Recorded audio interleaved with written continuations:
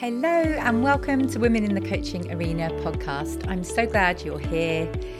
I'm Jo Lott, a business mentor and ICF accredited coach, and I'm on a mission to help brilliant coaches build brilliant coaching businesses.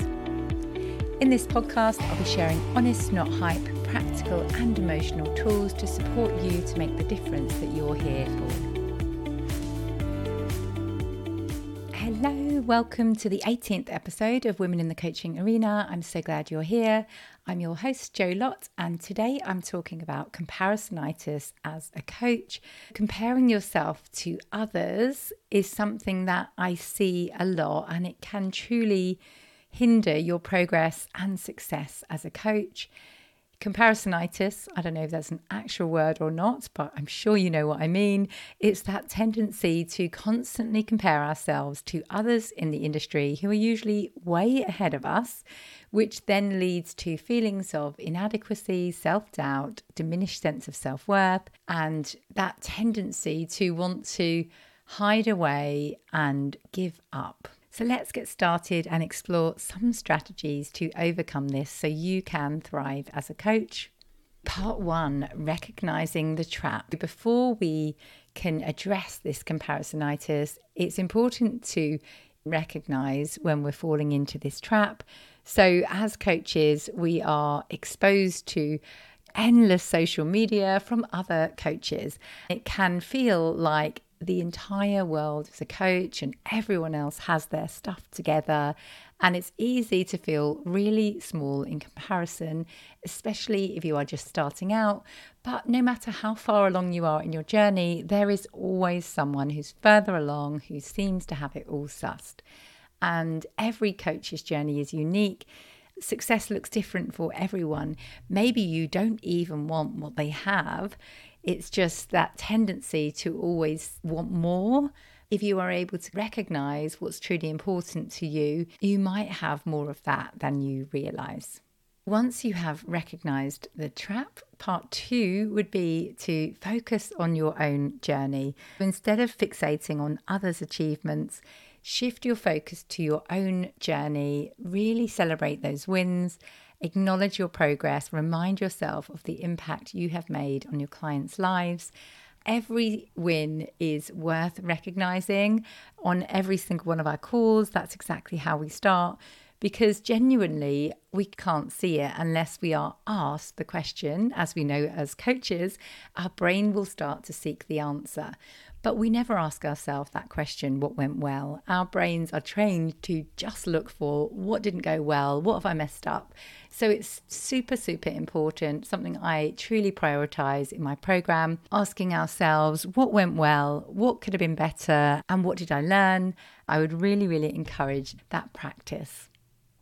So part 3, embrace collaboration. Rather than viewing other coaches as competition, embrace collaboration, reach out, become friends, share your knowledge. And it not only helps you to learn and grow, but it also builds a supportive network.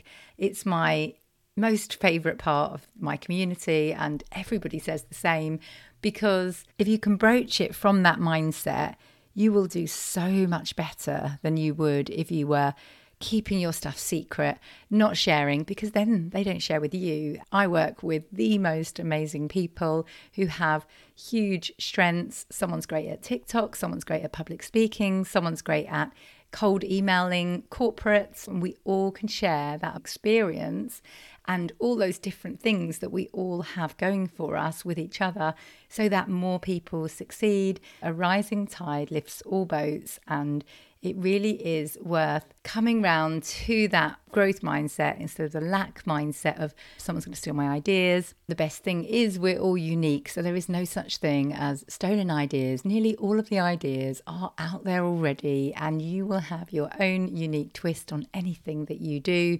So even if someone is doing the exact same thing as you, you really can't start taking it personally, or you will never succeed in business. I promise you, I have seen in my community, people create amazing things together and go further than they would ever go if they were trying to do it alone. Part 4, reframe comparison as inspiration. On my onboarding calls, I always say, here's the traps you could possibly fall into when working in our community. There are two ways to look at when someone's doing well. Look at it in the comparison, oh, it's all right for them, it's just not fair for me.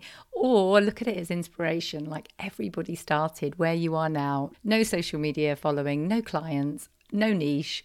So instead of allowing it to deflate your confidence, reframe it as inspiration, look for what is possible out there and know that if it's possible for them, it is possible for you too. Look at those successful coaches in your field, not as rivals, but as role models. Study their strategies, learn from their experiences, adapt their techniques to suit your own unique style. With that one, it's always worth remembering that most of the people that you compare yourself to are well ahead of you, like years ahead of you often. They may have a huge team, they may have been in business for years, they may already have a massive audience.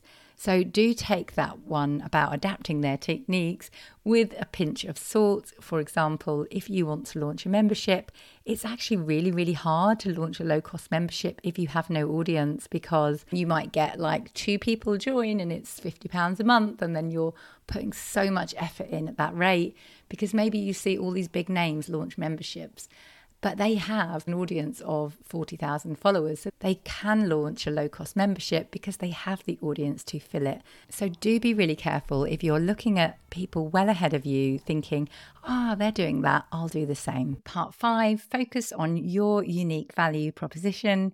So remember that you have your own unique value that sets you apart from other coaches.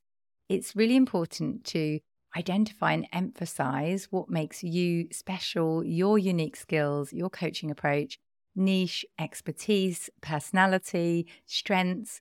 There is so much that you think is easy, because it is easy for you when you're good at something, that other people will really struggle with, and vice versa.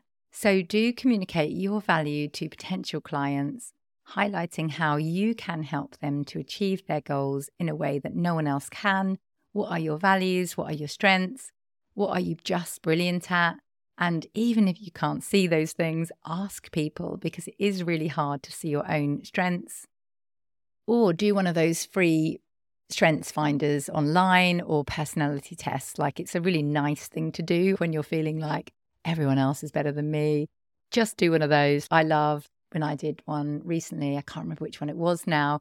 But, you know, when your top strength comes out as coach, you're like, oh, wow, this is what I'm meant to be doing, versus, I'm just not as good as everybody else, and all the things that we can easily say to ourselves. Part 6 is seek feedback and improvement. So continuous improvement is a real strong value of mine. You do need to stay relevant as a coach. And I'm sure as a coach, you are already in this personal development world, constantly wanting to improve. So I don't need to say this one twice. Seek that feedback from people you know. It will be so valuable to you to hear other people's view of what you're brilliant at. I went to a mastermind recently, and the business coach that is hosting it introduced me to the group, saying, Joanna has created so much success, but she's so humble. And it was like, oh my gosh, really? Me? I had no idea I had created so much success. So sometimes it's just lovely to hear somebody else's feedback, because it's so rare that we allow ourselves to go there long enough to realize what we have achieved. Part 7, practice self-compassion. I went to a wonderful Brené Brown self-compassion workshop, and they talked about doing things like putting your arms around yourself and giving yourself a hug, and putting your hand on your heart, putting your hand around your face to help you to feel loved. And it really does work. So be kind to yourself. Acknowledge that everyone has their own path and timeline. Just because they are gaining clients in the first month doesn't mean you will. But guess what? You might be still going a year in, and they may have given up. Everyone is on their own journey, and we have no idea what life has in store for any of us. So just know that everyone has their ups and everyone has their downs, no matter what it looks like on the outside. If you are comparing your inside, your feelings, your emotions to somebody else's outside, you will always lose out because we don't know those negative feelings. We just see they're doing amazing, they're feeling good. We don't know that they were crying in the toilets 5 minutes before coming into the restaurant. So give yourself permission to make mistakes, learn from them, grow. It is a journey and you will only get there if you do make mistakes and learn from them. Think about what you can do to practice self-care. Can you do affirmations, meditation? What is it going to take to make sure that you are prioritizing you and training your brain to look for those positive things? Like, for example, I do a gratitude journal every night. It has really helped, and I genuinely do think it has retrained my brain because I cannot now help thinking, wow, this is good, this is good, this is good.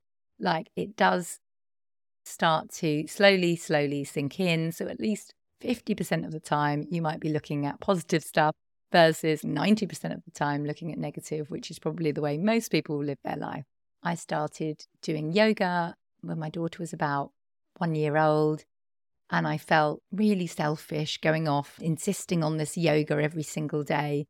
But actually, it's my one savior. It's my one piece of heaven, my one moment where I slow down long enough to breathe deeply and really connect into me. And then I can connect into her and everyone else around me.